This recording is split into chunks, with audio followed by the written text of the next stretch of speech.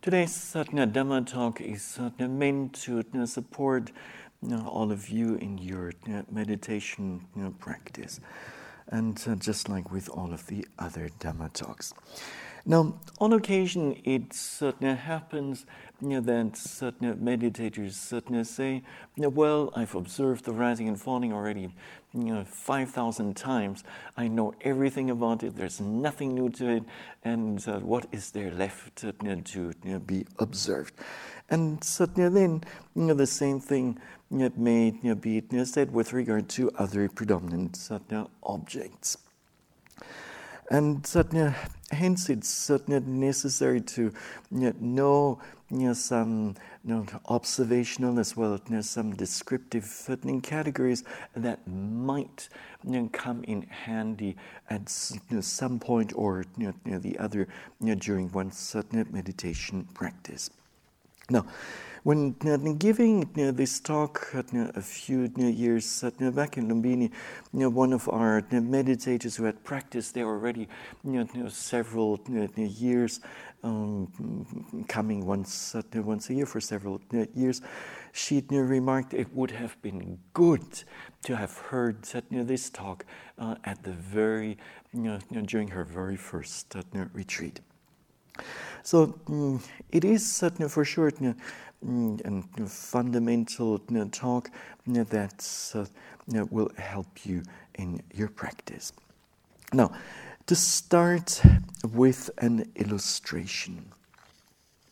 Let's say a person happens to be overall quite healthy and not suffering from any particular illness. However, then this person ends up sick, and ends up with some physical discomfort, and then immediately runs to the physician, and then the conversation goes as follows. Namely, doctor, I'm suffering from fever, I'm suffering from a cough, and then there's also a sore throat, and runny nose, and then I have all sorts of body aches, and then some headache is there, and it sure seems to me that these are indications of swine flu. And in particular, when I consider that the other day I was eating some pork. And so there must be a strong relationship between my eating pork and now my coming down with H1N1 flu. Now, Buckley, what do you think? Pardon me? You try not to think. But in this case, do try to think for a little bit. So as a doctor, as a physician, if you would receive, or if a patient comes to you with this kind of a description of various symptoms, and then with his or her evaluation, this must be swine flu, what do you think of this? Jumping the gun just a little bit. Pardon me? They're jumping to conclusions just a little bit. There you go. And so, from a physician's point of view, you want to have patients who give an accurate description of their various symptoms, and not laced with all sorts of evaluations, with all sorts of judgments, and then maybe with a statement like, "Oh, doctor, I'm surely going to die tomorrow." And so there is no need for this. Now, some of some of the symptoms mentioned, I've checked on the internet, are indeed the H1N1 symptoms. However, they're also common to the symptoms of an ordinary flu, and what one does need to consider whether one is a member of a so-called high-risk group, namely if one has had certain chronic lung disease, has had a chronic heart disease, chronic kidney disease, liver disease, and might be, maybe even diabetes mellitus. So in these cases, maybe it could be a case of H1N1, but certainly it still needs to be further checked carefully. Now, just like it is not proper for a patient to strongly judge and evaluate his or her experiences or symptoms, so too for a meditator it's important to just observe whatever is happening and to observe as accurately as possible, and then pass on these observations to the guide or teacher in meditation. Now, there are quite a number of objects that occur in our meditation practice where we think this is really nothing worth paying attention to. So think of a bending movement, bending of your arm. Have you ever paid attention to it? Really carefully? Yes? Paying attention, but maybe not carefully. Not carefully. So, an activity such as bending one's arm seems like not worth observing. We may experience this in different ways. So one way is of simply not paying attention to it, and so then it just goes ignored. And then if we do pay attention to it because maybe this certain particular movement comes up again and again, then we might find that a bending movement bending of the arm is not necessarily a continuous movement, but rather a movement that consists of what? Of what? Broken movements. There you go. So a segmented movement, a movement that consists of smaller parts. This is correct.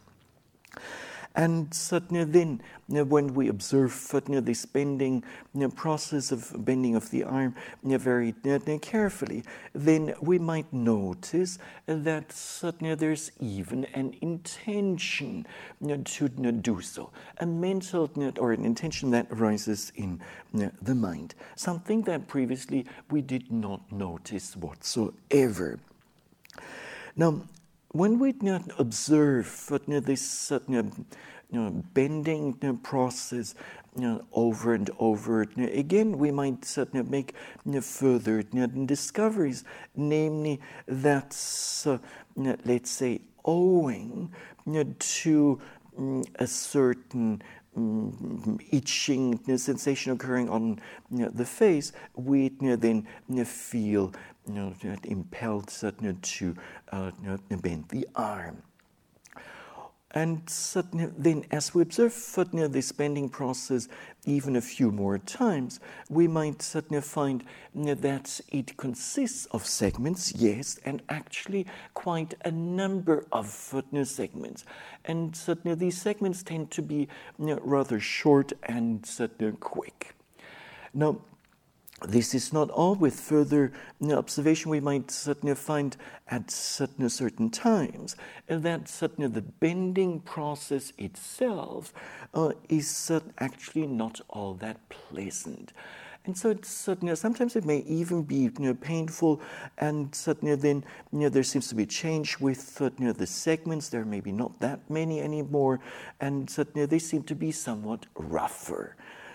And then, at a later point in our practice, we might again consider observing the bending process, and certainly then we find that it's certainly quite a different experience. This time around, it's a more gentle process, and certainly with lesser segments, and certainly each segment being rather longer in time.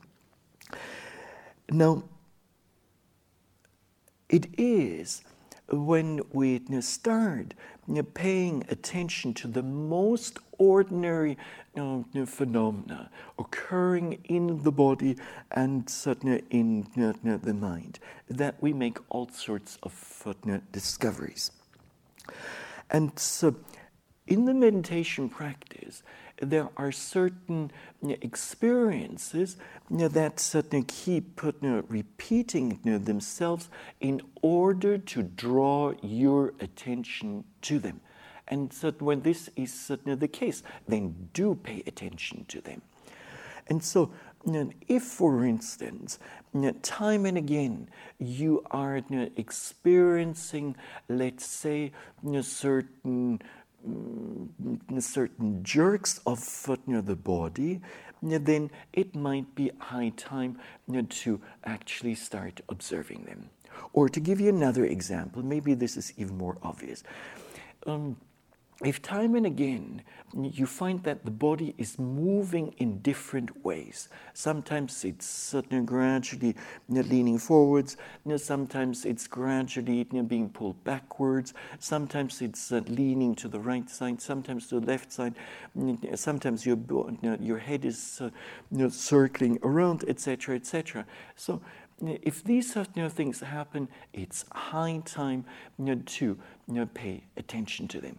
And to pay attention to aspects such as, what kind of movement it is, and then the direction of the movement, and certainly then maybe the speed of the movement, and certainly then whether it is a continuous movement or not, and certainly segmented. If so, how many segments certainly occur, and then is it just a straightforward, simple movement, or is it maybe a rather complex experience that consists of different movements? And so there's plenty of things that one could certainly pay attention to.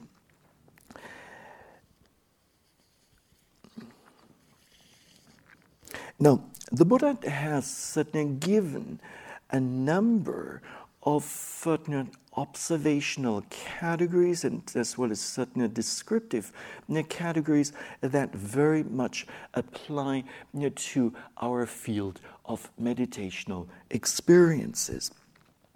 And so what we shall do is, during this talk, take a look at some of these major categories, and certainly then describe what they're all about, and maybe also relate some direct or certain cases. Now, when an object like the rising and falling movement of the abdomen occurs, you might want to check whether your rising and falling is more on the soft side or more on the hard side. Or you might certainly want to check whether it's rather smooth or rather rough. And you might also check whether it's certainly rather solid or maybe more broken up or brittle experience. Now, these are various aspects of what is known in the Pali scriptural language as Patavi Dhatu, namely the earth element.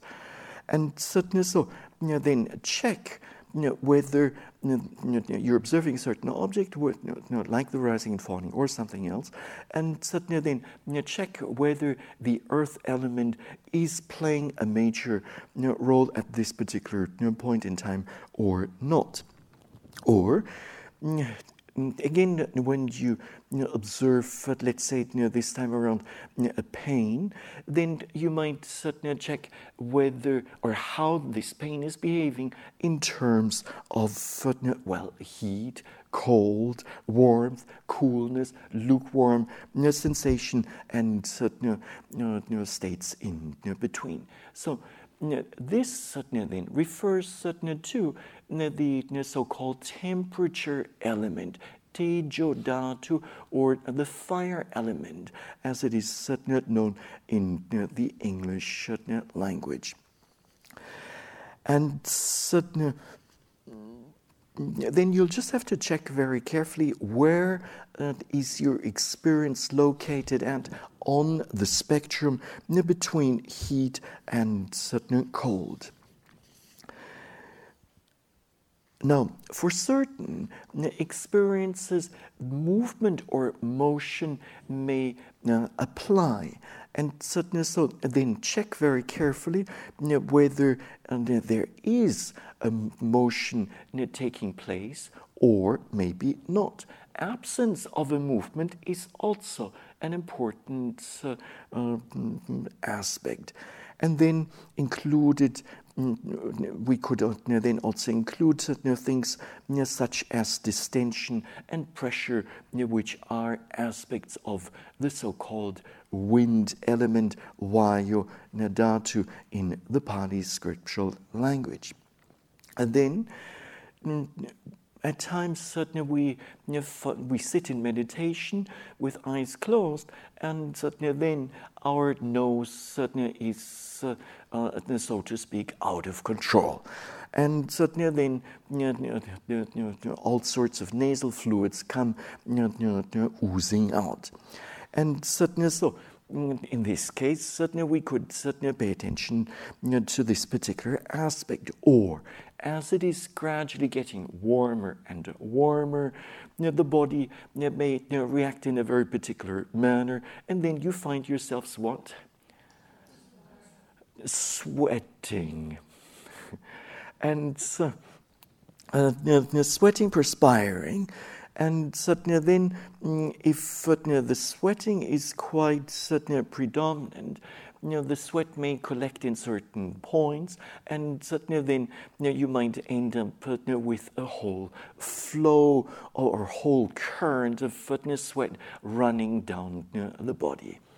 Maybe not certainly here, but in Lumbini, during the peak of the hot season, it certainly gets so hot that lots and lots of sweat is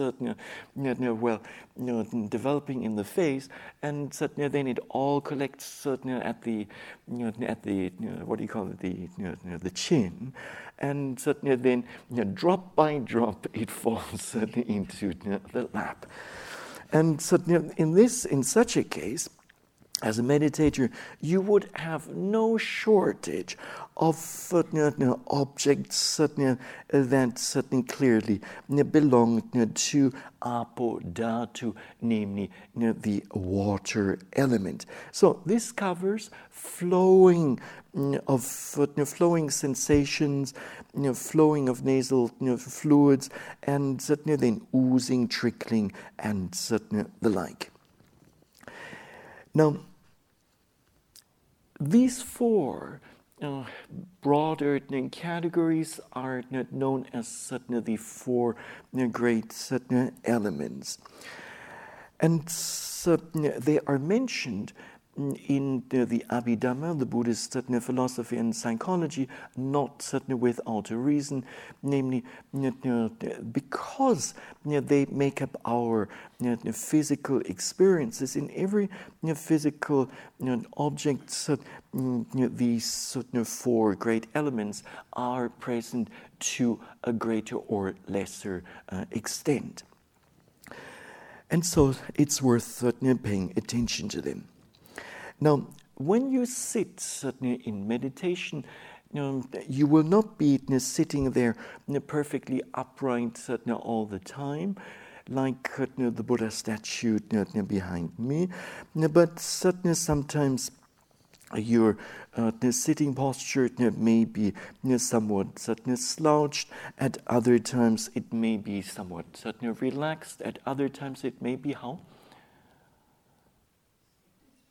Very straight, yes. And then, what else? At other times, very stiff, yes, certainly is correct. And sometimes certainly various movements might certainly take place.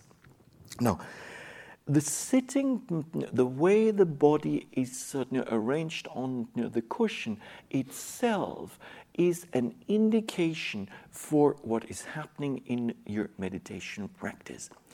And certainly the Venerable Sayadaw Usasana, a Burmese meditation teacher and long-term disciple of Sayadaw Pandita, once remarked that when spending time in the meditation hall and just observing how the meditators are doing, how they're sitting, and by observing how they are sitting, the posture, one can make an educated guess where a person's practice is at. And indeed, there are clear connections, at least for some of the insight knowledges, between the posture and certainly the insight knowledge. And so do pay attention to this particular aspect. Sometimes you might, to add one aspect, you might find you start the sitting, your posture is perfectly upright, so you're happy. And then you observe your rising and falling movement of the abdomen, and then it's somewhat difficult because your mind is not really active, and your mind goes into a somewhat lethargic, semi-conscious state, so half conscious, half not conscious, and then very soon you find that your posture is something like this. And maybe even worse like this. Sorry. And then you feel ashamed. Why am I sitting like this? And I want to be the great yogi. And so you straighten your posture. And with a renewed effort, again, you observe your rising and falling. For one, you're seeing quite a number of details. You're seeing the four primary elements there, so you feel happy. And then once again, your mind goes off into this lethargic state. And once again, it ends up in this somewhat dreamlike state, and without you even noticing it, your posture has collapsed a second time.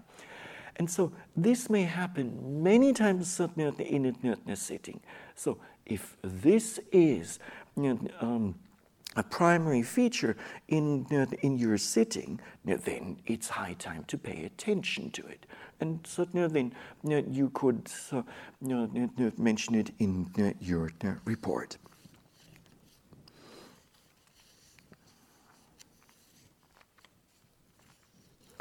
Now, there are so many other categories that are relevant at one point or the other in our meditation practice over a longer period of time. Please do understand, I'm not saying that all of these categories will be applicable every moment of our practice. Sometimes one feature is more more predominant, at other times some other feature. Now, have you ever considered paying attention to the sequence of major events within one session? So, how does your practice start out? What about your rising and falling at the very beginning of the session? Now, the Venerable Sayadaw Pandita has a policy of requesting meditators time and again to first report on the rising and falling movement of the abdomen. And he has a very strong reason for this. And I assume this to be the main reason. Namely, when you sit down and you close your eyes, and immediately afterwards you pay attention to your rising and falling movement of the abdomen, it will give you, the baseline of where your practice is at. And so, so it means that that's it's your the foundation of your practice, and so then in the course of the session, your rising and falling as well as other objects are likely to then develop further. And so, by taking a quick look at the rise and fall, you then gain an opportunity to see what's happening, and then you can take your practice from there. And then you can. Then it's much easier to understand what happens in the sit. Now, when we start with the observation of the rising and falling, and then maybe after some time a pain becomes the most predominant object, okay, then we pay attention to this. And then it might happen that next maybe a very difficult mental state arises, like let's say aversion. And so then we deal with the aversion, we observe it properly, we try to know its nature. And then after some time we find that the body is full of physical discomfort, and the mind is full of mental discomfort. And then a certain sense of frustration with the practice, a certain sense of being fed up with the practice arises. Now, there is a certain sequence here. There's a certain development within one single sitting. And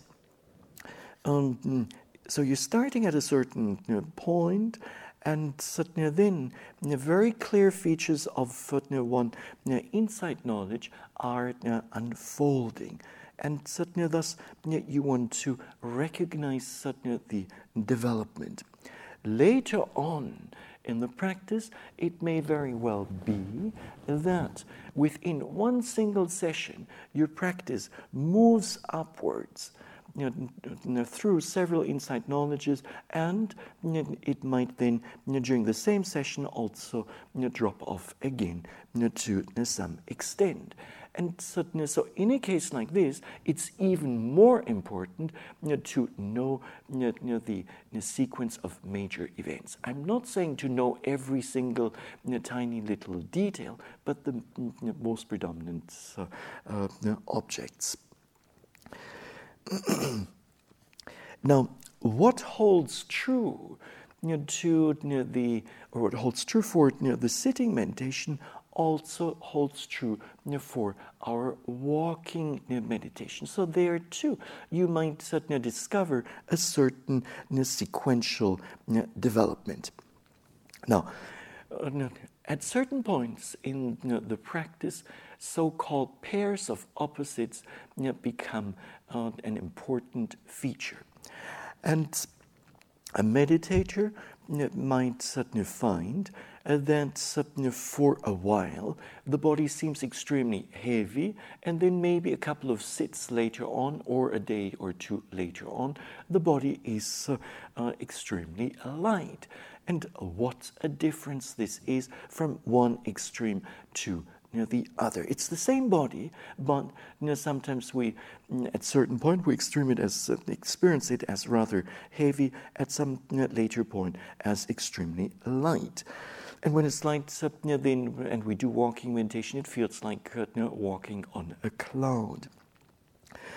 And then we might notice for a while that the body is pretty restless. All sorts of bodily movements are taking place. We try to tame the body, but it will just not do us this favor. And then a few hours down the road, maybe a day or two down the road, the situation changes, and we find that the body, the various movements of the body have calmed down, and there is a noticeable absence of movements. And so with this, again, you have a pair of opposites. And then the same thing would go for things like hardness and softness, or for maybe roughness. Your objects tend to be rather rough in nature, and later on they become more refined, more subtle, more delicate. And then, if for a while you experience mostly unwholesome, unskillful mental states, and then you have a big battle to find, and then as you persist with your mindfulness, gradually the situation changes, and the more wholesome mental states arise, then you will have another pair of opposites, namely unwholesome mental states versus wholesome mental states. And this is an important change in your meditation. And so do notice this. And sometimes it could certainly also be you're experiencing a predominantly wholesome mental state. The hope is, let it be, or may it be like this forever until the end of the retreat. And then comes the great disappointment when the unwholesome mental states, for some not so clear reason, come back.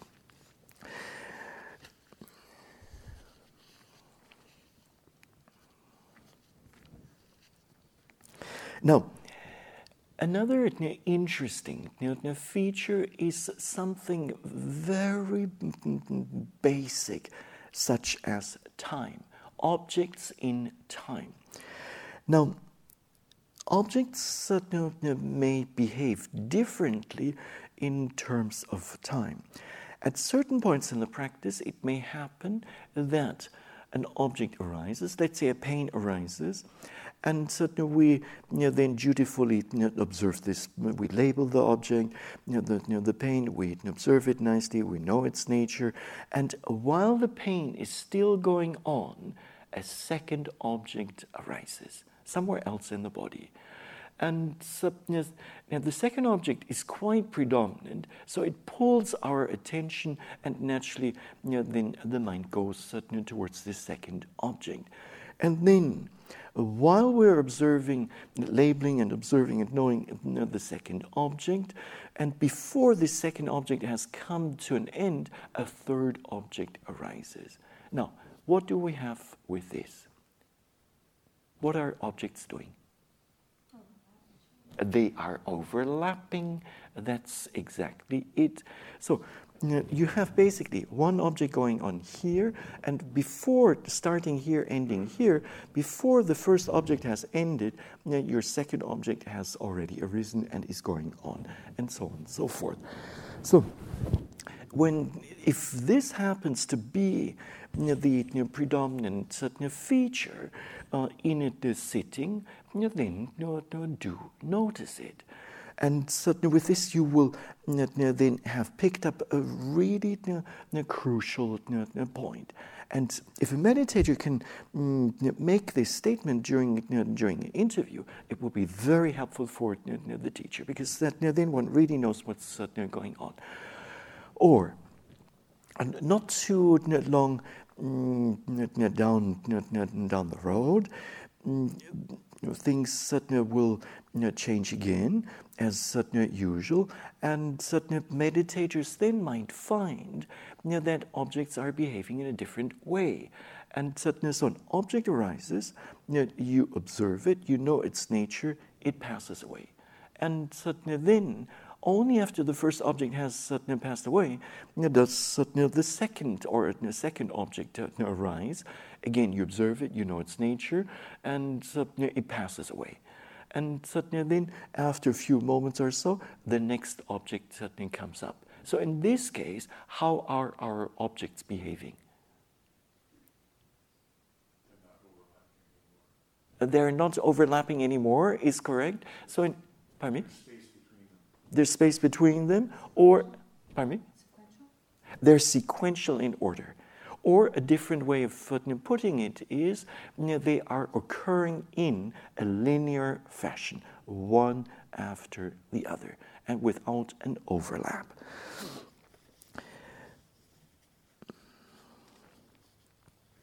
Now, sometimes it may happen, or it may seem as if objects are happening, several objects are happening simultaneously.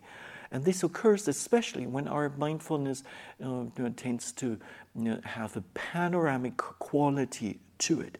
So you focus your attention on the primary object, like the rising and falling movement of the abdomen, and then while you're observing the rising and falling, you notice all sorts of other objects at the periphery. So simultaneous occurrence of objects.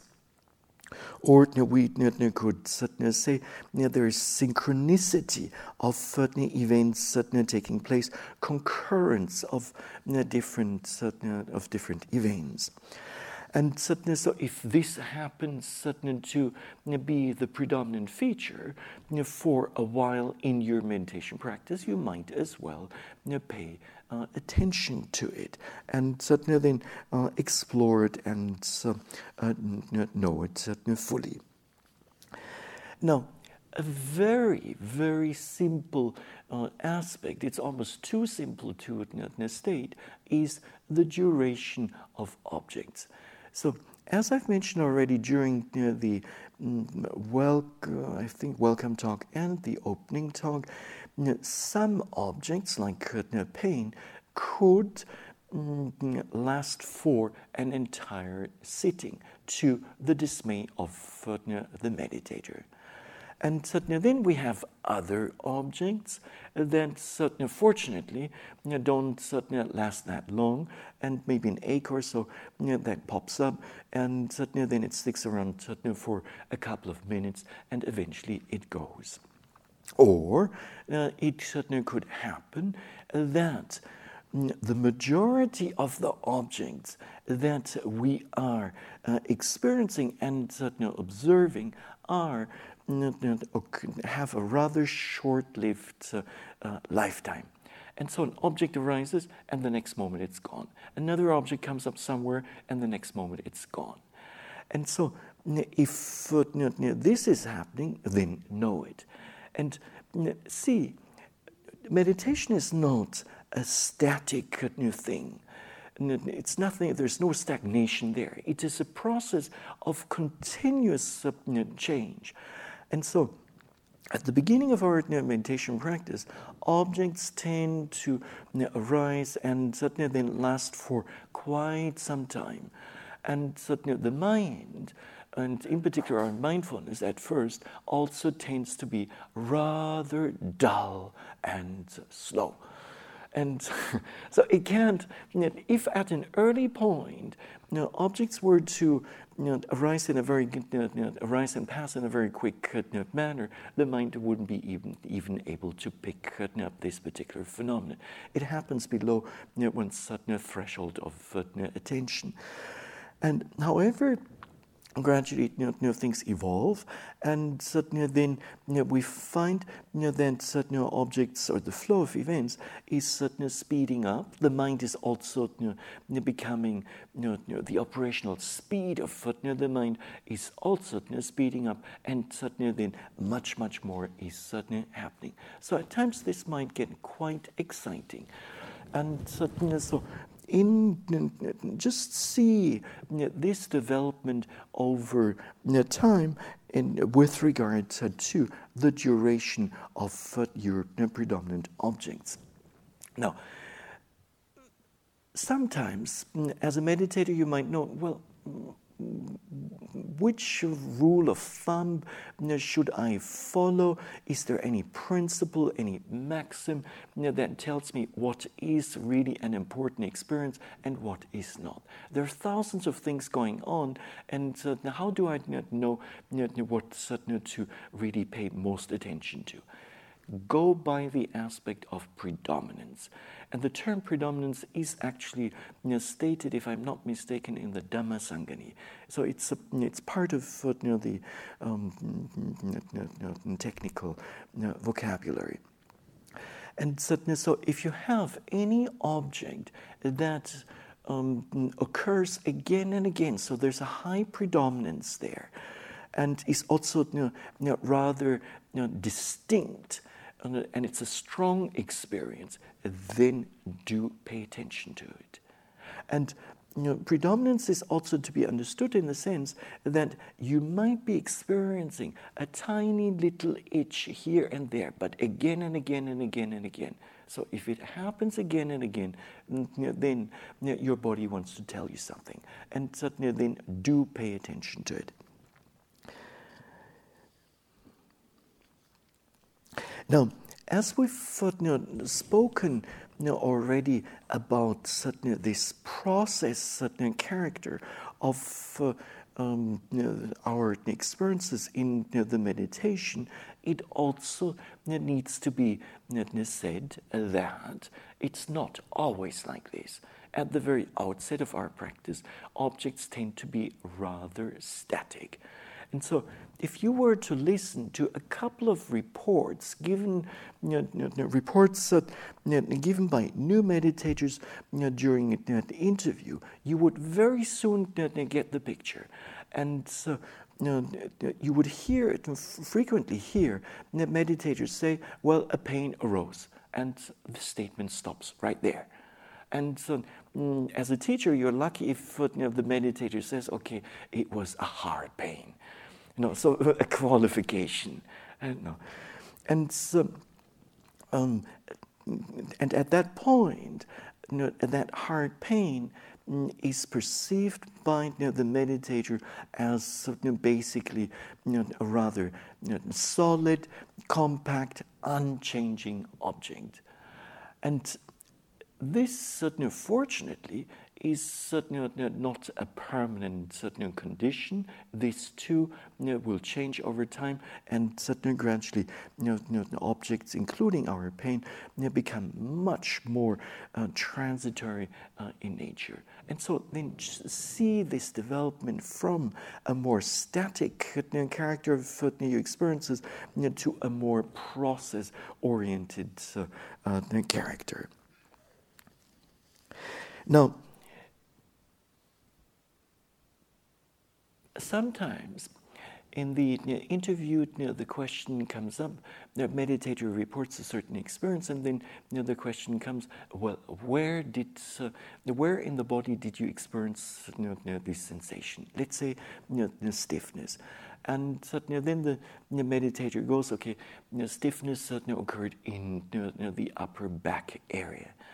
And the location of objects may be a very important indicator for what is going on. In a certain insight knowledge, the stiffness in the upper back area is common among meditators across the board, and so it will. There's a meaning to it. Now, having said this, here comes a question for you. During our meditation practice, will there always be a definite location to our bodily formations? Will you always be able to clearly specify the object occurred in, let's say, my right big toe? Susan is why not?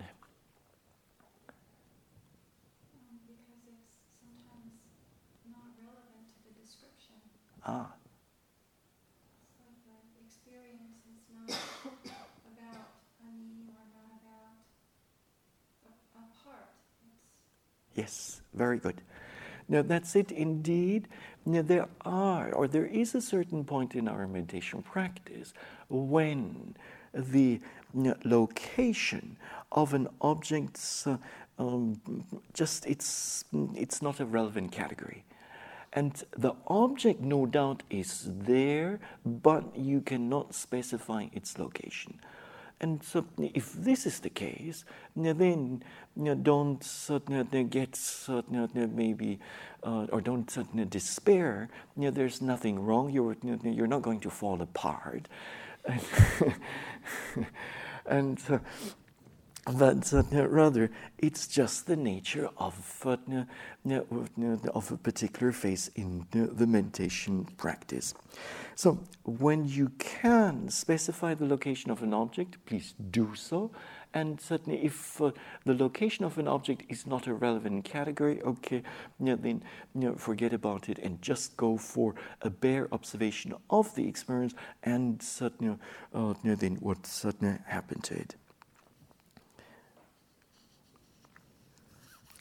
Now, in the course of a longer retreat, and a 1 month retreat is a longer retreat, then we may come across certain times when we experience a multitude of objects occurring within a rather short period of time, and then at some other point it could be just the opposite, and relatively few objects are occurring. So we have fewness of objects versus a multiplicity of objects. So it is so simple, but it's really worth paying attention to this particular feature.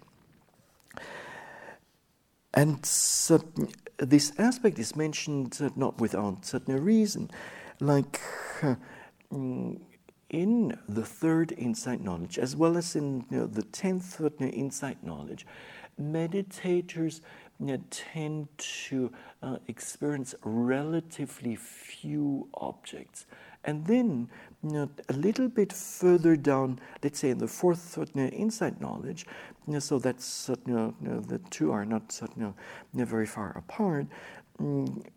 Things may change tremendously, and all of a sudden, a meditator may find herself or himself bombarded by various formations occurring here and there. And so if previously you had plenty of time to observe every single object, now you don't have that time anymore.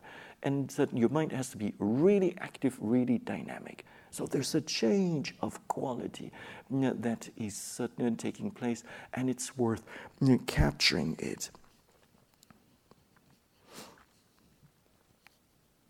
Now, much later in the practice, and maybe most likely not to happen during this retreat, meditators say that the composition of an object might change. And so at times, the core of an object may seem rather solid, maybe hard even, and the periphery of that same object is rather soft. So then you have rather big contrast between what happens in the middle, in the center of the object, and then around it.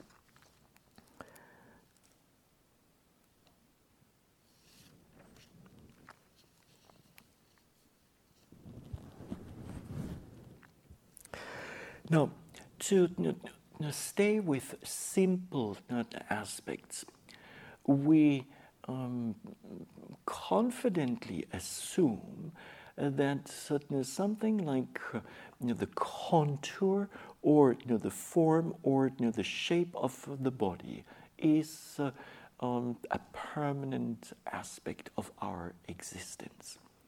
So, before we engage in intensive meditation practice, if someone were to come up to you and say, could it be that there's no form or shape, ultimately speaking, there's no form or shape to the body, you might think, my goodness, what is this person saying? This is not my experience. And then, however, during intensive practice, our perception of this very body and also the world around us does change. And it changes not just once, it changes many times.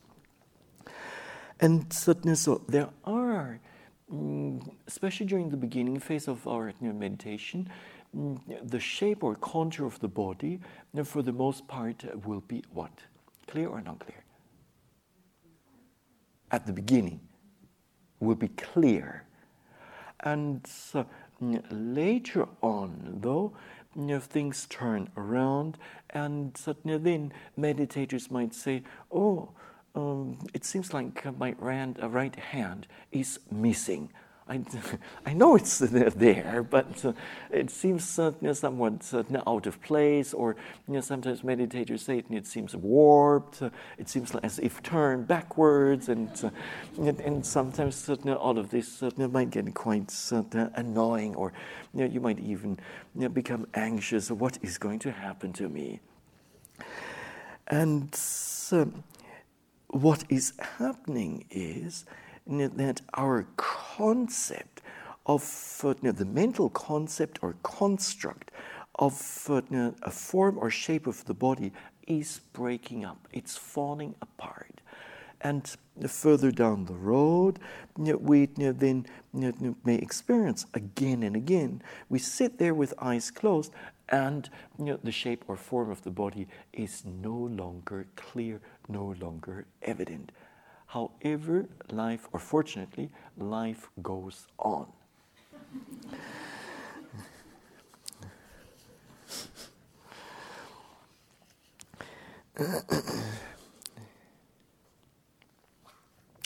Now, another aspect that you might enjoy hearing.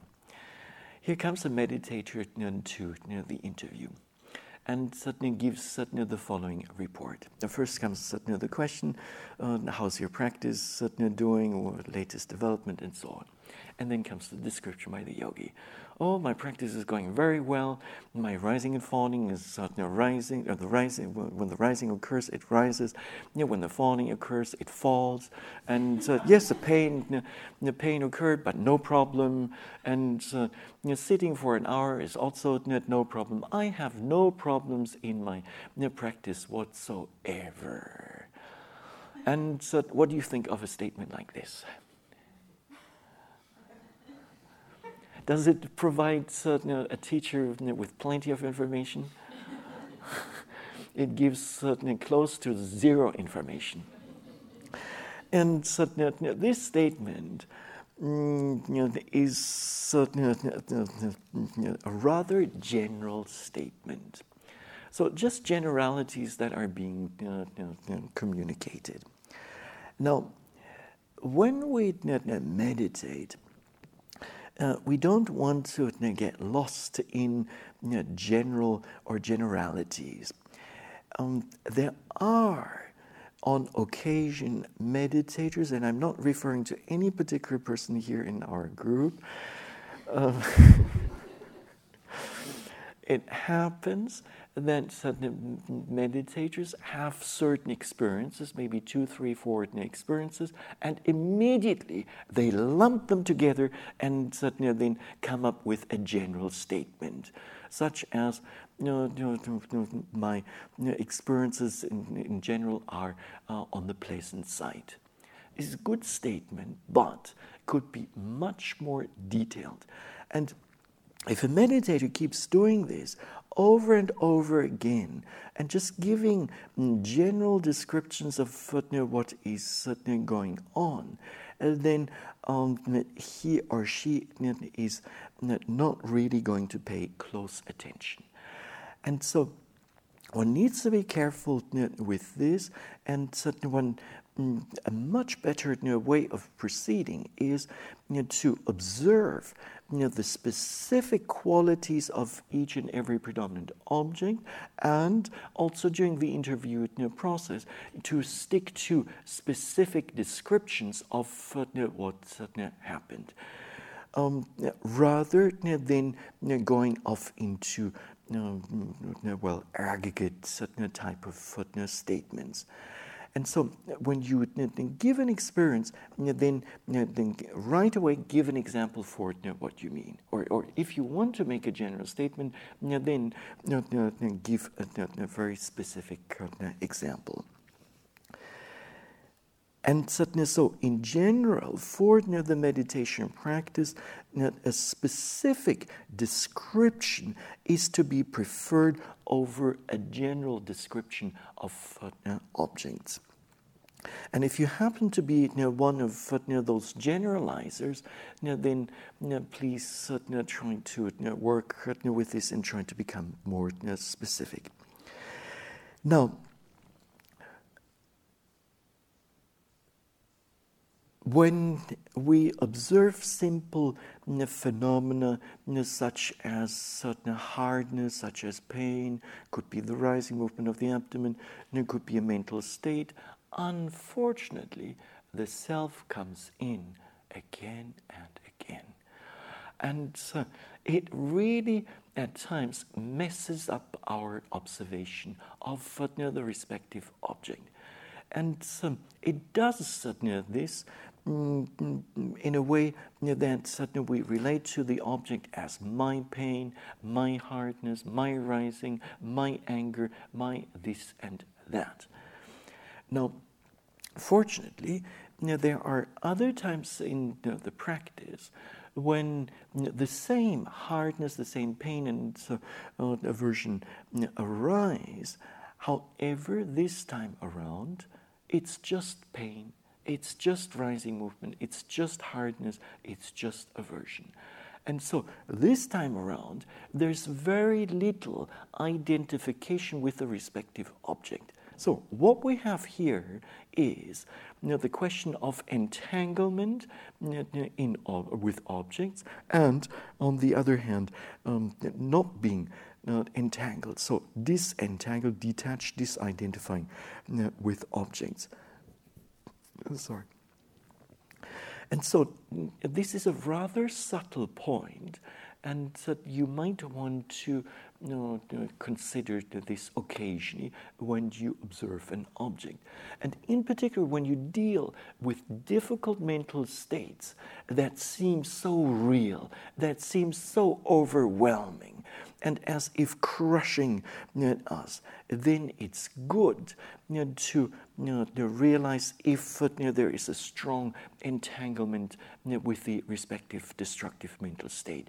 And if there is such an entanglement, then to recognize this and to basically observe in a much more detached, objective manner. And it will make your practice so much easier.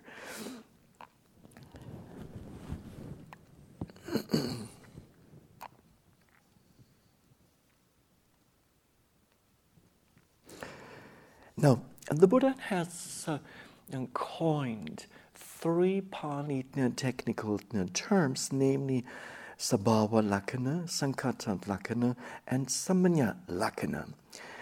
Sabhava Lakkhana is your specific characteristic, and Sankhata Lakkhana is your condition characteristic, and Samanya Lakkhana is your universal characteristic.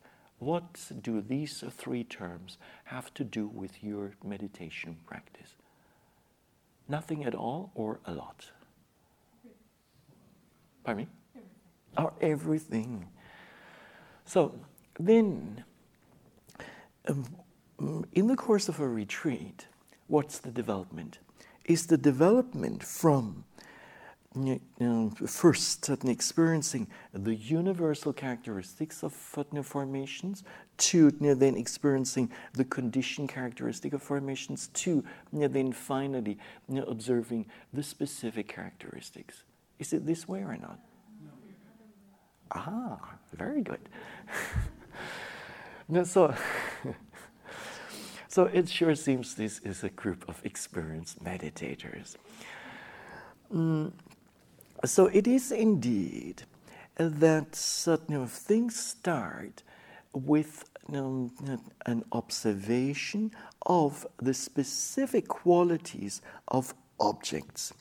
And so when we start out with our meditation practice, day one of the retreat, then we'll experience, we observe the rising movement of the abdomen, and then we observe it, and then we see, let's say, some tension there, and then maybe the tension developing into stiffness. And then a couple of minutes later, again, we observe the rising movement, and this time around, we find that it is much more shallow, and there's much less tension there.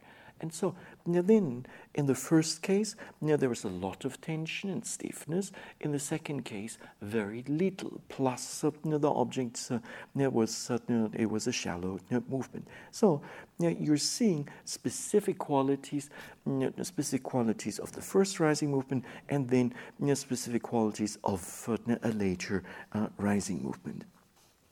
And basically, we, during the first few days of our intensive practice, all we observe is just the specific qualities of objects. And to really get to know what is what, who is who among the various objects. And so it's kind of an analysis of what is actually going on. Now, having done this, to a substantial degree, the practice then naturally changes. The focus, the main focus changes, and suddenly we then start to notice that every object tends to have a beginning, tends to have a middle portion, and tends to have an ending. Earlier on, this was not necessarily the case. And so, like during the very beginning of retreat, meditators, for the most part, observe just the middle portion of an object. So middle of the rising movement, middle of the falling movement, middle of a pain, and so on and so forth. And so then gradually then the ending portion also becomes predominant. So with this then middle and end are predominant. However, the beginning is still somewhat out of focus. And then eventually, even the beginning becomes accessible to our mindfulness, and with this, then the whole object from start to finish will be there. And so this then is seeing the conditioned characteristic of formations. Then, when we go on in our meditation practice, there is a further development, namely from conditioned characteristic to more seeing the universal characteristics of formations, in the sense of, seeing the transitory nature, seeing the unsatisfactoriness of formations, and then the absence of a self aspect. And this is the natural development, and over time, over a couple of days, and so it's good to see this according to reality, to be really conscious of what is going on.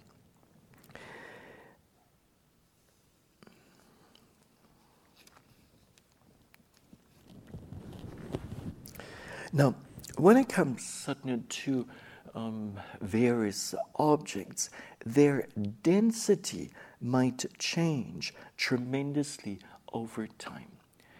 So when we observe a pain, let's say in somewhere in the back, then it may seem like a solid ball of iron, and rather uncomfortable.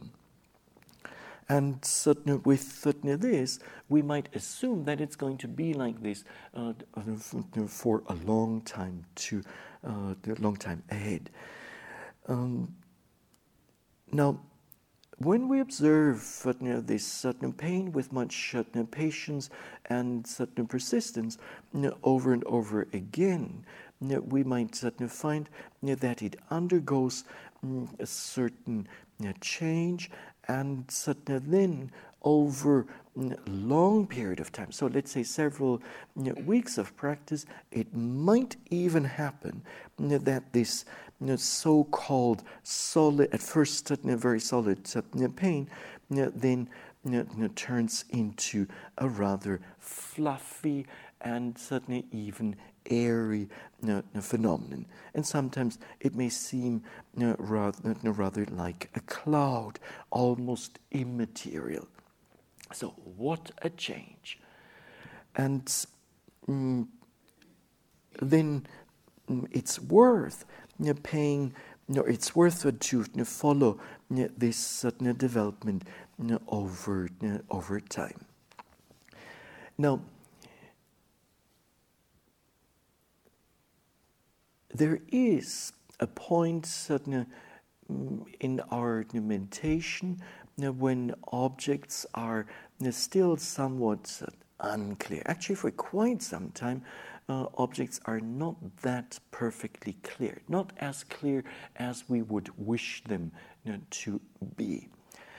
And as we go on, our mindfulness improves, our concentration improves, our intuitive wisdom improves, and finally, we can see our perception of the rising and falling is really clear, if not crystal clear. And at that point, it really feels like now finally I'm doing good practice. And then the assumption among meditators for the most part is that certain things will continue to be as clear as it was or it is right now. And if not, certainly even becoming clearer and clearer in the future. Now, this is another wrongful assumption. There are so many wrongful assumptions that we hold before we undergo intensive practice.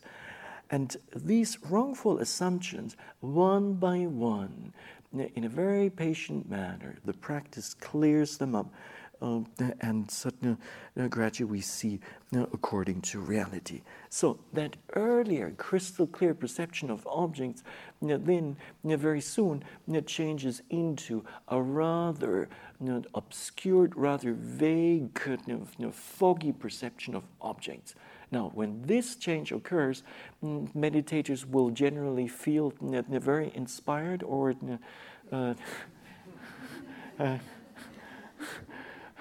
no, so not inspired at all. And they may start having second thoughts about their own practice and what's happening? I'm trying so hard. I'm making every possible effort in my meditation, and something is not quite right here. And there is nothing wrong with you as a meditator. It's just the practice has just taken an unexpected turn. And please know this right away from the beginning. There are many such unexpected turns on the path ahead of you.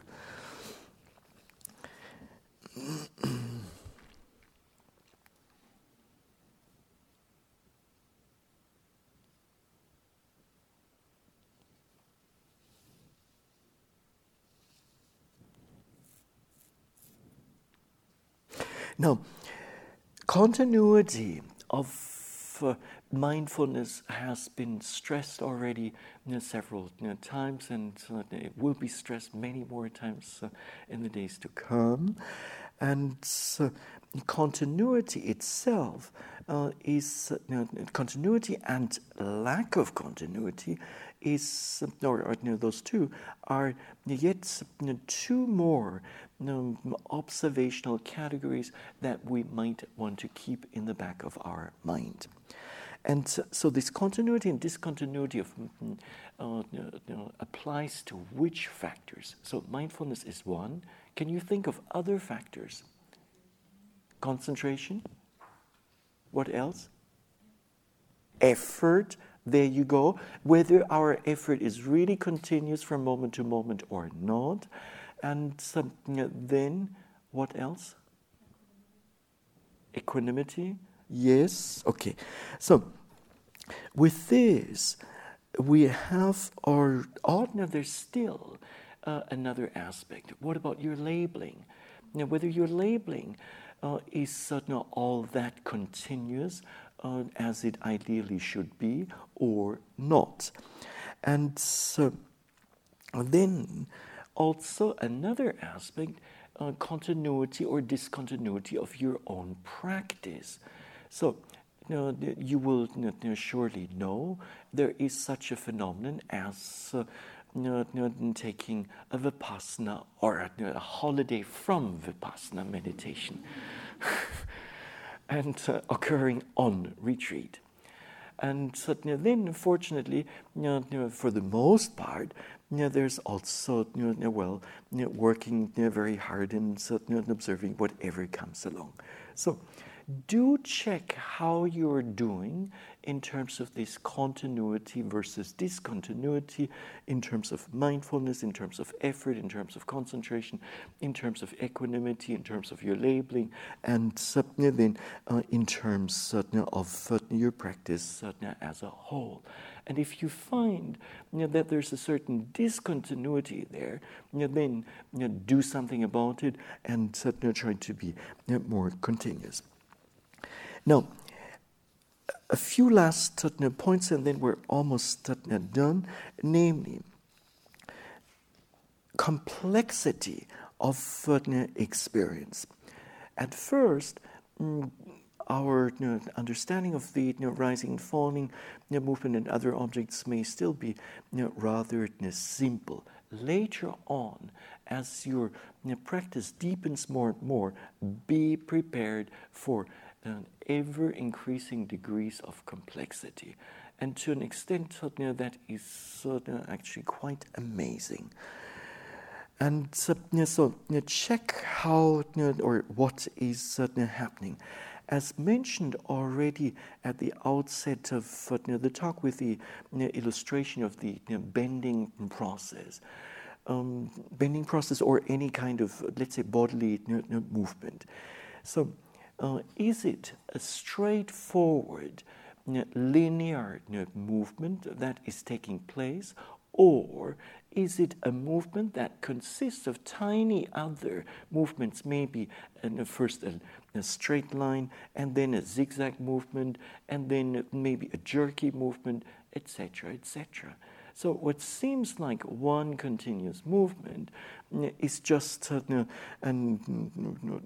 perception at the surface, but when we observe really carefully, might at a later point be experienced in a very different way. Now, one more point regarding to the self. Early on, the entanglement and not getting entangled in objects was already mentioned. Now, the point I want to get at is the presence versus the absence of a sense of self, or to put it differently, the forming and the unforming of the self. Let's say you observe some pressure somewhere in the body, and so then as the pressure is gradually becoming stronger and stronger, becoming somewhat uncomfortable, a sense of self starts establishing itself. And so a sense of self forms. Then you might want to pay attention to this, and then you keep observing the pressure. Your mental attitude towards the pressure might change. You might become maybe more accepting of the pressure, and also more equanimous about it. And with this, you might then notice a deforming of a sense of a self. And then the self disappears. So with regard to one and the same object, there's a sense of self coming in and then also fading away. So if this is the case, then do notice it. And it might at times be quite fascinating even to see this. Now, what we have described, these different observational qualities and or categories and descriptive categories are very useful for meditators for in the process of what the Venerable Sayadaw Upanita calls self-research. So, doing a careful research into what is happening in the body and in the mind. And when one does this self-research, what does one find out? There is no self. There you go. That's it. So ultimately speaking, there is no self to start with. Now, when we sit in meditation and we carefully observe what's happening, or we do our walking meditation, or we're mindful during general activities, then we don't want any judgments to be there. We don't want any evaluations to be there. And do we want to make use of very abstract theories like Abhidhamma theories, or maybe even some worldly theories? We don't want those to be there. So what we want is just a bare, straightforward observation of what is actually happening. And so, for this, do we need any scientific tools like in fMRI? We don't need. And so, all we need is to work with what we have already within us, namely mind, or we need to possess some faith, some effort, some mindfulness, and then some concentration, and automatically the result will be the arising of intuitive wisdom, and that intuitive wisdom would then compare to the results of an fMRI scan. Now, and so our observations, our findings from the practice are probably going to be more comprehensive than an fMRI scan. Venerable Viranyani, you've worked in the field. This is so much better. So much better. Venerable Viranyani has worked in both fields. Is correct, no? So, the field of meditation and prior to that of scientific research. Now, a movement dedicated to describing the structures of experience as they present themselves to consciousness without recourse to theory, deduction, or assumption from other disciplines, such as the natural sciences, is known as what?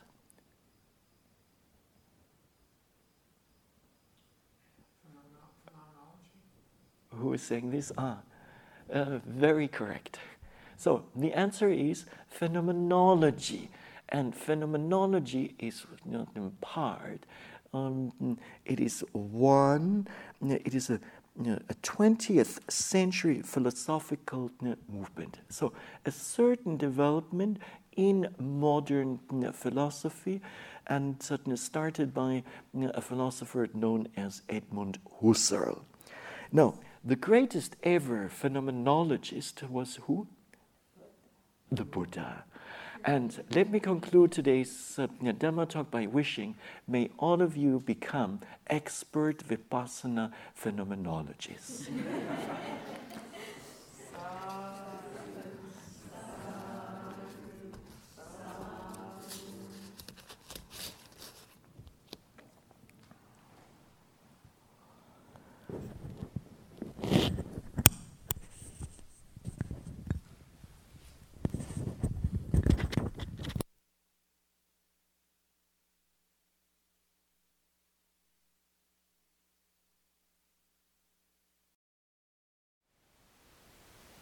Thank you for listening. To learn how you can support the teachers and Dharma Seed, please visit dharmaseed.org/donate.